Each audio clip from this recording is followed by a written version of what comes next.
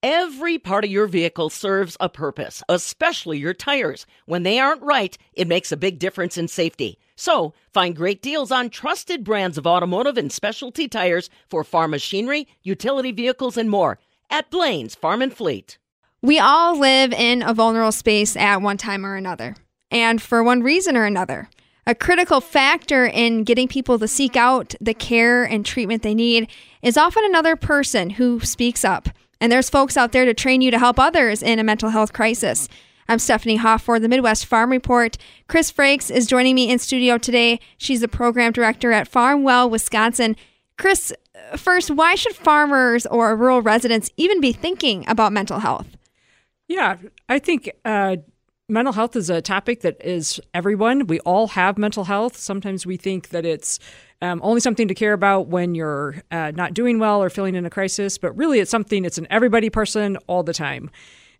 We also know that in our rural communities, we have a shortage of mental health providers. And so having more community members who are ready to step up and respond when somebody is in that vulnerable space is really critical to have everyone thrive as best they can. What is the prevalence of mental health issues in rural Wisconsin? We know that before the pandemic, the average poor mental health days in rural Wisconsin was about 4 per month on average across the state. And the pandemic has made that worse, right? As we've had all of this anxiety and we've struggled to make connections with people in social isolation. So it's been increasing that people, our teens, kids, families, adults, everyone has been struggling more. A survey by the Farm Bureau in January of this year showed that 66% of farmers and farm workers said they were struggling more with their mental health that had been impacted by the pandemic. And so it's a topic that we definitely need to be taking head on. Yeah, it's the pandemic. It's the supply chain disruption. It's just even late nights in long days in the field that pose an impact. Absolutely. Yep, all of those factors. So how does FarmWell Wisconsin, your organization, how does that fit in? Right. So we work primarily in southwestern Wisconsin. We're a service of the Southwestern Wisconsin Community Action Program. And we reach out to farmers, farm families, and farm workers in our 5 counties to provide community-based support. So we have direct conversations with farmers and farm workers. We also provide community workshops like the COMET workshop that you referenced. And COMET's a really great training that will help anyone learn the skills they need to be more empathetic and to have a set process to go through when they recognize that somebody's struggling or really stressed. And it gives you a really natural feeling conversation you can have to ask somebody about how they're doing, to really learn the skills to listen well. And then if you need to connect them into other resources, it gives a list of resources that lets you do that as well. COMET is a part of your programming. COMET stands for Changing Our Mental and Emotional Trajectory. Tell me a bit more about that. So COMET's a great program. It was developed in rural Colorado by farmers and ranchers who recognized a lot of the same things we've seen here in Wisconsin, that there aren't enough mental health providers, there's a lot of stress, there's a lot of social isolation out on farms and ranches, and they really wanted to develop a community approach. And so it was developed in conjunction with some researchers in Colorado. I learned about it on a webinar in the course of the pandemic and got trained to deliver it here in Wisconsin. So it's a great program. We're getting a really good community response. We've trained a lot of people. We can do it virtually or in person. It's about 2 hours.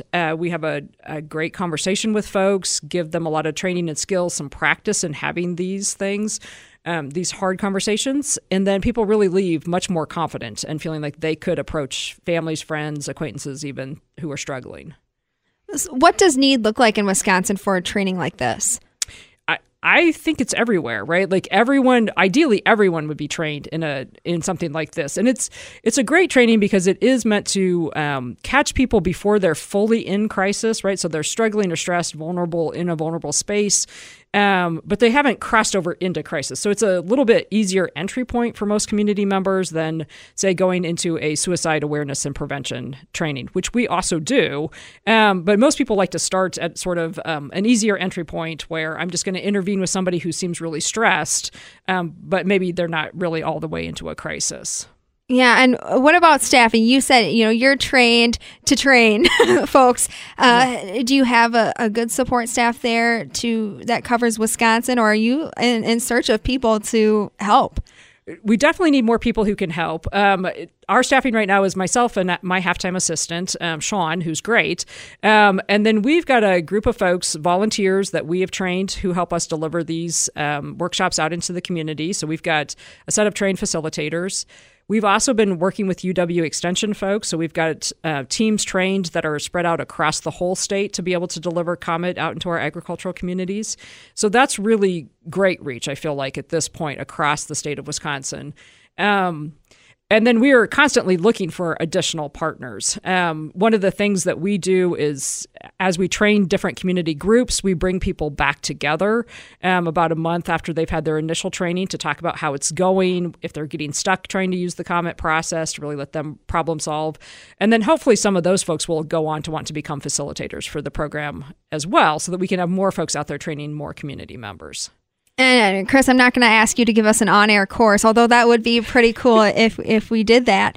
But what can you tell us? What can you offer us as far as guidance as what we should be looking for when we are out in our communities or we're working with people on farm? What do we need to be able to look for to know that there's something going on? Right. I think, part of what we talk about is recognizing changes, right? So what do you see, hear, sense? What have you learned about their life circumstances, right? So sometimes you have somebody who's really social or outgoing who suddenly stops coming to things, right? They've really withdrawn. And that can be a sign that they're under stress. With farms, we always think about, is there a decline in the appearance of the farm or in the appearance of the livestock? Do we know about some disease outbreak that's happened on the farm?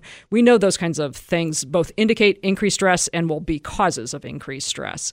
And so looking for those changes in mood or behavior, or if you've learned about a life circumstance, like maybe their kid's struggling at school or something, those are times when we want to really reach out. And a lot of times our impulse is to go home and comment to our spouse, maybe that, Bill down the road seems like he's struggling, when really what we need to do is go directly to Bill and say, hey, how's it going? How are you doing? How are you really doing?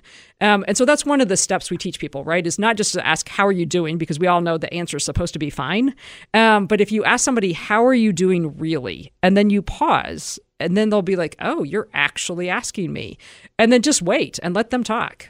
Is it really that simple? It actually is. It almost sounds like we need to get over ourselves in order to ask those questions. Right, absolutely. Right, I think another barrier for us frequently is, I don't know about you, but my folks were always telling me to mind my own business, right?